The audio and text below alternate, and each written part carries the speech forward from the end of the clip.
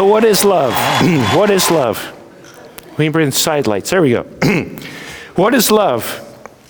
That's just a little picture of maybe some things that we can do for love, for our spouse. Last Sunday, we began our study of love in 1 Corinthians. And we began by looking at the three of the Greek words that mean love. Eros, which is physical or sensual love. Phileo, which is brotherly love or platonic love. And agape, which is selfless love, sacrificial love, or love for those that don't deserve our love.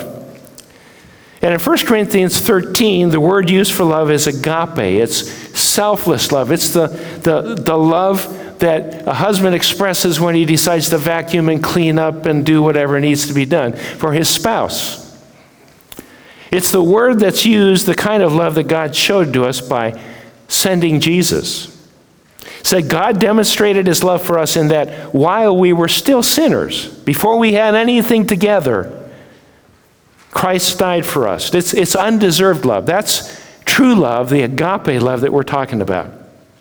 Then we looked at the importance of love. We looked at the fact that the Corinthian church had all the right trappings. They were doing all the right things. They had religious activity, they had tongues and prophecy, they had great faith, they had self-sacrifice. But there was a missing ingredient in all of their good works.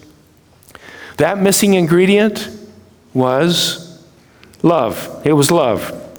And he said, without love, there's nothing to it. Our great actions will have no lasting effect, make no impact. They're meaningless without love.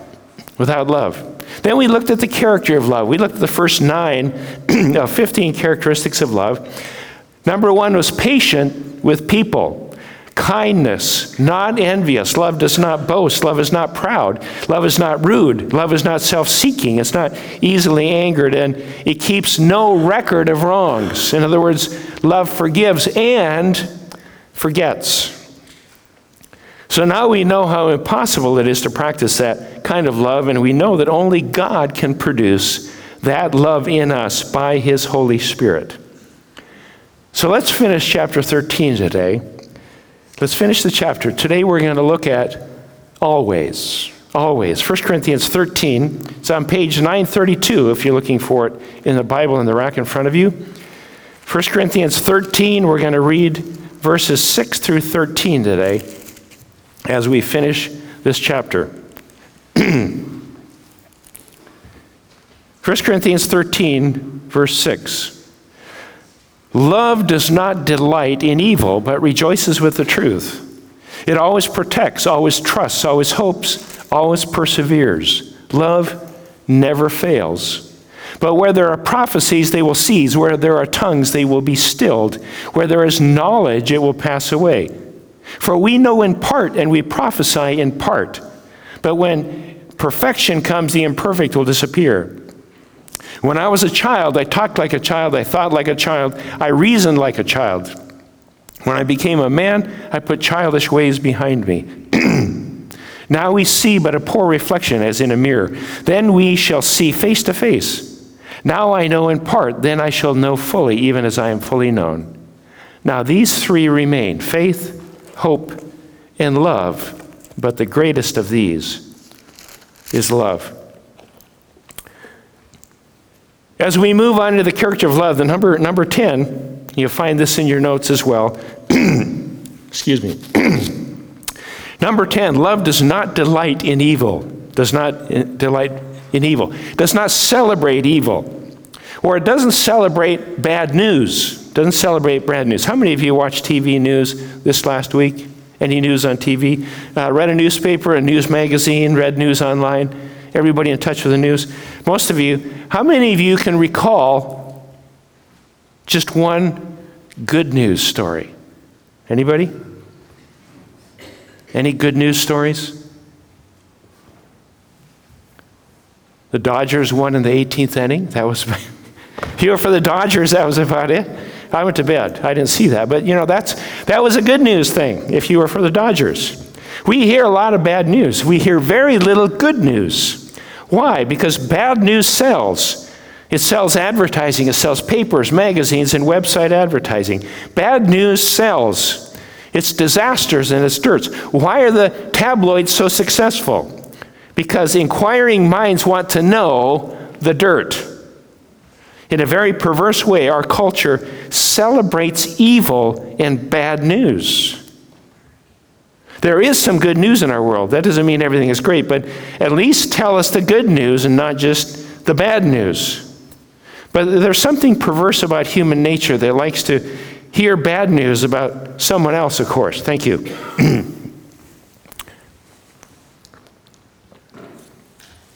You know my voice is bad when somebody brings me water. Okay. Somehow people take pleasure also in misfortune.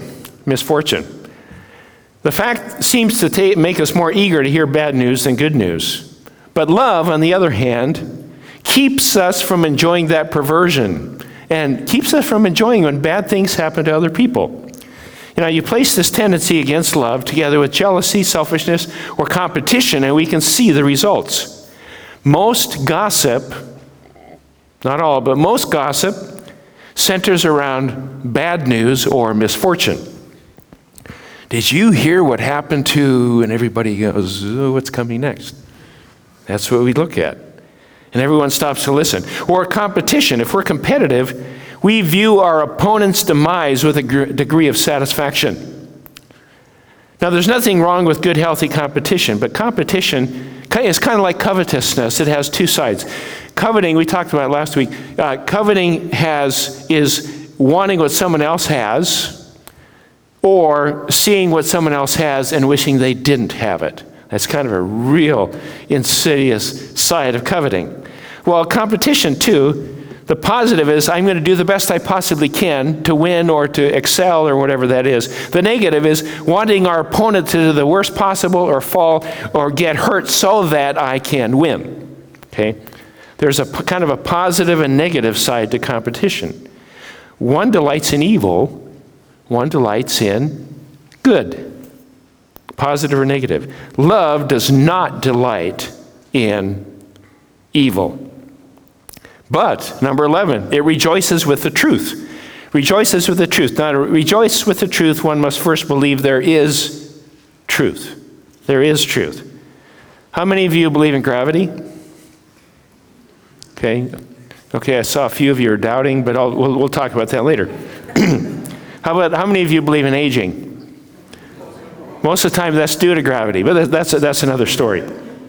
If you never attend your class, never read assigned reading, never look at your material, you will flunk the class.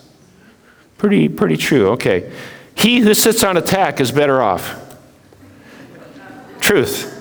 Okay, now since evil and truth are contrasted in verse 6, truth most likely refers to the good news or the gospel or the word of God. And there are times in our life we'd rather not hear the truth. Am I the only one? Okay, making sure we don't want to hear the truth. You will know the truth, and the truth will set you free, but sometimes it'll first make you miserable, someone once said. But the truth, the Word of God, reveals things in us that need changing. And love loves the truth. Christian love has no desire to hide from the truth of God. It wants the truth to be known. Jesus said, I'm the way, the truth, and the life. No one comes to the Father but through me. Now, we have an issue with biblical truth today. You know, I mean, you have everything you can imagine out there. It's my truth, your truth, this truth. They're only facts and they're opinions, okay? Truth exists. People may deny that truth exists. Love loves truth. Millennials, teens, and 20-somethings like to talk about their beliefs, and many profess to believe in God, but not Jesus. In fact, many who are professing Christians will talk about their belief in God, but will never use the name Jesus. Why? Because God is a generic, universal, inclusive, non-offensive term that the vast majority of people believe in. Most people in America, 89%, according to the recent Gallup poll, 89% will say they believe in God. Whatever he, she, or it means to them or in their truth. But Jesus, when you raise the name Jesus, who is the truth, people are offended. It's offensive. Why? Because Jesus claimed to be the only way to God. And that means you are right and others are, gasp, wrong. Because if you believe in one truth, and They don't believe in that, then you're right and they're wrong, and that's not PC. We dare not tell anyone we're right and they are wrong because it's not PC. My truth and your truth. Love rejoices in the truth because it is only through the truth of Jesus that people can be set free. And we try all kinds of other things in our world to find meaning and happiness and joy and fulfillment. And it's only through Jesus, because Jesus is the way to a relationship with God. We are created to have that relationship with God. That's why we are on earth. Love rejoices in the exposure of truth and falsehood, right and wrong. And we're talking about truth, all truth. We'd like to hear about God's love and his forgiveness, which is true. Just the forgiveness. And God forgives everything. And God does forgive everything if we confess our sins. But if we talk only about God's love and not God's judgment, it's only half the truth. We must not be selective in the truth. If we really love the truth, we must rejoice in truth, all of it. We can't only talk about heaven. We must also warn people about hell. About God's mercy, love, patience, and forgiveness, yes. But there's also God's justice, wrath, and judgment. Rejoice in the truth, the whole counsel of God. When we hear truth, it brings conviction, and we should be happy. It's God's way of pointing us in the right direction. It's the truth that sets us free. Love rejoices in the truth. I heard a minister say once, when I preach, I want people to feel good. I want people to leave church feeling good. And my reaction was, I'd love to be able to do that. But some parts of God's word, the truth, the Bible, make us feel sad, not glad. We're sinners. Oh, let's not talk about that. Let's just talk about forgiveness. But, there's part of that when we preach the word of God, sometimes it doesn't feel good because it's truth. 2 Timothy 4, 2 through 4 says this. This is Paul writing to Timothy, who's a young pastor. He said, preach the word, be prepared in season and out of season, correct, rebuke, and encourage. I'm going to say that again. Correct, rebuke, and encourage. Well, I just want the encouragement part. I don't want any correction or rebuke. No. He says, correct, rebuke, and encourage with great patience and careful instruction. For the time will come when men will not put up with sound doctrine. Instead, to suit their own desires, they will gather around them a great number of teachers to say what their itching ears want to hear. They will turn their ears away from the truth and turn aside to myths. Now, we don't see any of that today, do we? Oh, yeah. Just tell me what I want to hear. And if you say something I don't want to hear, I'm going to go somewhere else. I don't want to talk. Truth. Love the truth. Anybody here fly? And I'm talking fly airplanes. Anybody here? Do we have any pilots? Anybody that flies? Anybody take a flying lesson? Am I the only one that took a flying lesson? I did. I made the mistake of doing it. A friend of mine went out to reserve an airplane. He said, have you ever flown? I said, no. He said, why don't you take a lesson? It was about 8 o'clock at night when I finally landed and realized that it was Judy's birthday and she's waiting for me at home. But anyway, that's another story. It has nothing to do with my message. But I took a flying lesson once, just one. I got in so much trouble, I didn't know if I dared take another one. When you take flying lessons or you take pilot training, they teach you how to fly. Also, they teach you what to do when things go wrong, right? An engine stalls, an engine fails, how to crash land. It's not just how to fly. Once you're up there, anybody can fly, but the truth is you have to learn what to do when it fails. The Bible teaches us how to fly. It also teaches us what to do when we crash. That's truth. And we can love, it's the whole truth.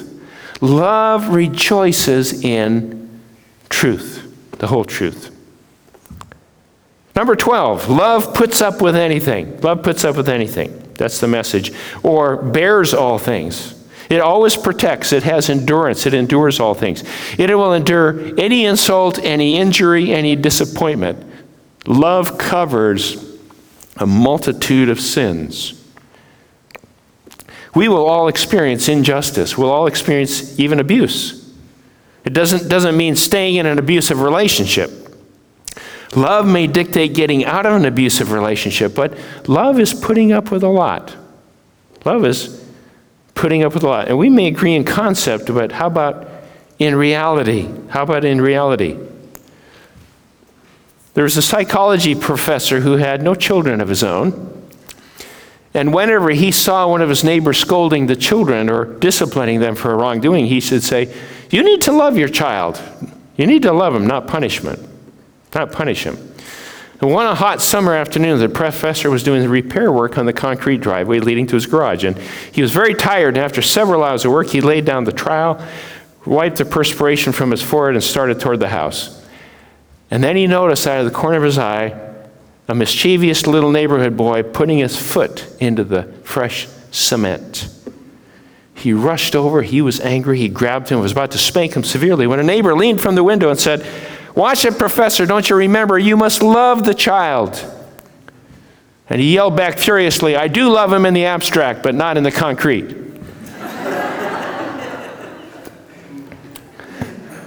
Sometimes we love everybody in the abstract, but how do we do that?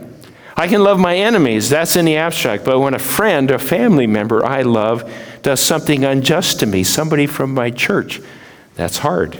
The closer the relationship, the deeper the wound, which is why divorce is so painful and devastating. Love puts up with anything. It bears all things.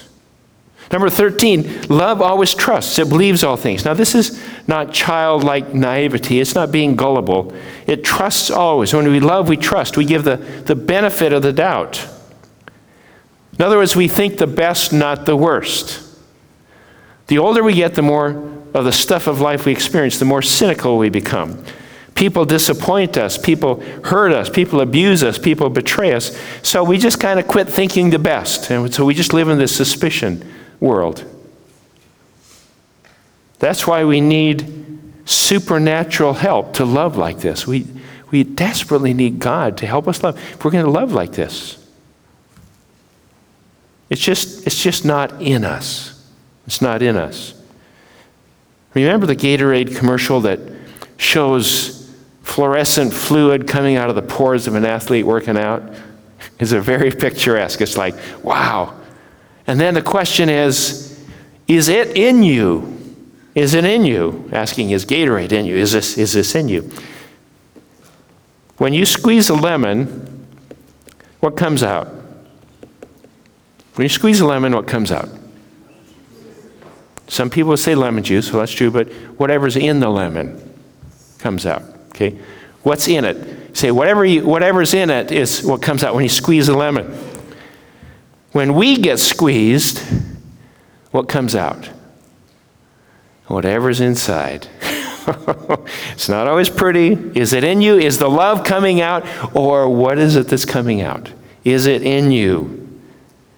Is love in you? Is it Jesus' love? Love always trusts. 14, love always hopes. Love always hopes. It has future eyes. Love never ceases to have faith. In other words, love never gives up. Jim and Carol Cymbala, who pastored the Brooklyn Tabernacle in New York City, told us the story of their daughter that was later published in one of their books. They had been in ministry for 30 years when they had a middle daughter who was well behaved. She was the model child who had never gotten in trouble, never done anything wrong. And as a teen, one day, she ran away from home. She just disappeared. She was gone. And she was gone for over a year. They heard from time to time that she was alive, but they could never find out anything more than that Chrissy was alive. Jim and Carol loved their daughter with the love of parents. It was the love of hope. They always hoped. They never gave up. It's the kind of love that can be extremely painful. It keeps the affection alive. It's like an exercise in pain. And one night their daughter returned, showed up on their doorstep, disheveled, dirty, ragged, and 6 months pregnant, ready to come home. Jim and Carol had never, ever given up hope. Their daughter later wrote a song called Everlasting Hope to describe the love that never stopped hoping. Today, their daughter Chrissy is a pastor's wife with children of her own. But it's a love that always hopes. And I encourage you, don't give up hope. Maybe you need that kind of love today that is for a wayward son or daughter or a grandchild. Maybe you're hoping for a restoration of a relationship that's been long lost. This kind of love, inside only by the power of the Holy Spirit, always hopes. Number 15, love always perseveres. Always perseveres. It always endures through every circumstance. This verb is not passive. It's not this passive, I'm just going to put up with something. It doesn't mean to passively endure or bear, but it's active. It's a spirit that can actively conquer and overcome. Love that can conquer and overcome all things. It's a love that is incredibly powerful. That's the character of love that is written in 1 Corinthians 13. Now let's move on to the permanence of love. Permanence of love. 5 lessons about the permanence of love. First of all, spiritual gifts are temporary. Verse 8. Spiritual gifts are temporary. But where there are prophecies, they will cease. Where there are tongues, they will be stilled. Where there is knowledge, it will pass away. Now we look at this, we have this age and the age to come. Spiritual gifts are part of this age. This is the age in which we live, the church age. Someday they're going to pass away. It doesn't mean the gifts are invalid. They just mean that these gifts are for this age before Christ come again and will be with Jesus face to face. This age and the age to come. They're temporary. Secondly, our knowledge is incomplete. Our knowledge is incomplete. Verse 11 says, when I was a child, I talked like a child. I thought like a child. I reasoned like a child. When I became a man, I put childish ways behind me. Now, the only thing we can know for sure is that we don't know everything for sure. Anybody disagree with that? Just checking. Okay. And Paul draws a contrast of a child to an adult. And it does three areas. This is childlikeness to adulthood. Speech, thought, and reasoning. He talks about speaking as a child. As a child, we have limited vocabulary. We speak sometimes with incorrect grammar, or we misuse words or mispronounce words, or we do whatever. I remember when Judy's great aunt was having dinner at her house, and she was choking on her food, and I jumped into action and performed the Heimlich maneuver. Retelling the incident later, Judy said, Mark did the Heimlich remover. Well, that's probably what it should be called. We laugh and we join the process, but we're talking about whether or not we use or misuse words or make them up or whatever that is. Speaking as an adult, we have a complete vocabulary. We use words correctly. We understand the use of words, pronounce them. Now, that doesn't mean a child speaking is wrong or invalid. They just haven't yet arrived, or it's incomplete. It has to grow still. So that's speaking as a child. Then there's thinking as a child. The illustration of childlike thought. We have a lot of misconceptions. And whether it's believing in the tooth fairy or the Santa Claus or whatever it might be, whatever it is that we have misconceptions as a child, we have misconceptions. When we're young, our parents know everything. When we turn 16, they lose their minds and they know nothing. That's just part of growing up. And so we kind of look at childlike thought, and the parallel would be how children think, even about God. Danny Dutton, age 8, had a third grade assignment to explain God. Okay. Now, if you were asked to do that, I don't know how you do it. It'd be pretty hard, challenging. But he rose to the task, and this is what he wrote. This is explaining God according to the third grader. One of God's main jobs is making people. He makes these to put in place of the ones that die, so there will be enough people to take care of things here on earth. He doesn't make grown-ups, just babies. I think because they're smaller and easier to make. That way he doesn't have to take up his valuable time teaching them to talk and walk. He can just leave that up to the mothers and fathers. I think it works out pretty good. God's second most important job is listening to prayers. An awful lot of this goes on as some people, like preachers and things, pray at other times besides bedtime. God doesn't have time to listen to the radio or TV on account of this. He hears everything, not only our prayers. There must be a lot of noise in his ears unless he has thought of a way to turn it off. God sees everything and hears everything and is everywhere, which keeps him pretty busy. So you shouldn't go wasting his time by going over your parents' head and asking for something they said you couldn't have. You should always go to Sunday school because it makes God happy. And if there's anybody you want to make happy, it's God. Don't skip Sunday school to do something you think will be more fun, like going to the beach. This is wrong. And besides, the sun doesn't come out at the beach till noon anyway. If you don't believe in God besides being an atheist, you will be very lonely because your parents can't go everywhere with you like to camp, but God can. It's good to know he's around when you're scared of the dark or when you can't swim very good and you get thrown in a real deep water by the big kids. But you shouldn't just always think of what God can do for you. I figure God put me here and he can take me back anytime he pleases. And that's why I believe in God. Well, that's thinking as a child, and we can listen to that and say, okay, well, I'm much more sophisticated than that, and I think like an adult. And that's the parallel that Paul raises here. He says, our understanding and our reasoning is like a child's compared to an adult, and someday it will be at that point adult. We're at the present time in that childlike state where we don't know everything. Someday when we get to eternity in the age to come, when Jesus comes back again and we join him, we will know everything. It'll be adulthood. Then he says, reason as a child. We don't have the complete capacity to reason. As an adult, we have more capacity. Again, this does not mean children are ignorant or stupid. It means they are incomplete. Incomplete. That's where we are. When it comes to our love, our faith, God, theology, our knowledge that we have is not invalid. It's just incomplete. And that's why the Corinthians were elevating certain spiritual gifts. They were over-spiritualizing things. That doesn't mean that tongues and prophecy are childish. They just are incomplete. They will be replaced. Not now, but in the future. Gordon Fee writes, the problem is with the over-spiritualized eschatology. That's end times. As if tongues, the language of angels, meant that they were already partakers of the ultimate state of spiritual existence. This is not a condemnation of the gifts. It is a relativizing of them. Gifts do not belong to the future, but only to the present. They are as childhood in comparison with adulthood. And he goes not only on to correct the imbalance with regard to the gift, but he urges their proper use.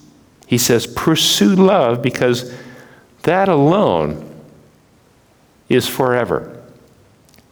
Now, it's not so much dealing with childishness versus growing up, but the difference between the present and the future. As the behavior of the child is appropriate to childhood, so the gifts are appropriate to the present life of the church. All the gifts. Letter C, our vision is distorted. Our vision is distorted. Now we see but a poor reflection as in a mirror. Then we shall see face to face. Now I know in part, then I shall know fully, even as I am known. We see in a mirror dimly. It's a reflected image, like looking into a mirror or a photograph. Have you ever looked at a picture of yourself and said, that doesn't look like me? Come on. My hand's up? Okay, yeah. What we really mean is, that doesn't look very good. But that's okay. Somebody said, well, pictures don't lie. Well, we'll play with that later. But we look at a photograph and we say, it's not me. Well, a picture is incomplete. Why? Because we miss the liveness of the person that's present. And our present vision of God, as great as it is nothing compared to the real thing which is yet to be in the future. That's what he's saying. It's like the difference between a reflected image in a mirror and seeing a person face to face. It's the difference between knowing and really knowing. Letter D, the perfect will come, verse 10. Verse 10 says, when the perfection comes, the imperfect disappears. What that means is the partial will be done away with. The perfect the word is used teleion, from teleios, or complete and perfect. Now, some people thought, and some people still do think, that this refers to Scriptures, and when the Scriptures are complete in the canon of Scripture, that it would make the need for tongues, interpretation, and prophecy pass away. Well, then you'd have to also take knowledge out of there, because that's included, tongues, prophecy, and knowledge. So that's not a good interpretation of that. Not even dispensationalists or cessationists use this passage anymore to try to bolster their position. Teleos means the end times, when Jesus comes, at the completion of the age. And the point is, all spiritual gifts are part of the present church age. Therefore, today, our present time. When Jesus comes again, none of the gifts will be needed, since we'll be in the very presence of Jesus, meeting him face to face. The only thing that transcends time, past, present, and future, that will not pass away when Jesus comes is love. Love. Love is the only overarching expression, timeless, of God. Love lasts forever. Love lasts forever. Love is permanent. Love is transcendent. The gifts belong to the now. Love transcends the now. So we've seen the importance of love. We've seen the character of love, the permanence of love. If one wants to practice and invest in something that lasts forever, invest in love, practice love. Love never ends. It's eternal. It's always. And now these three remain: faith, hope, and love.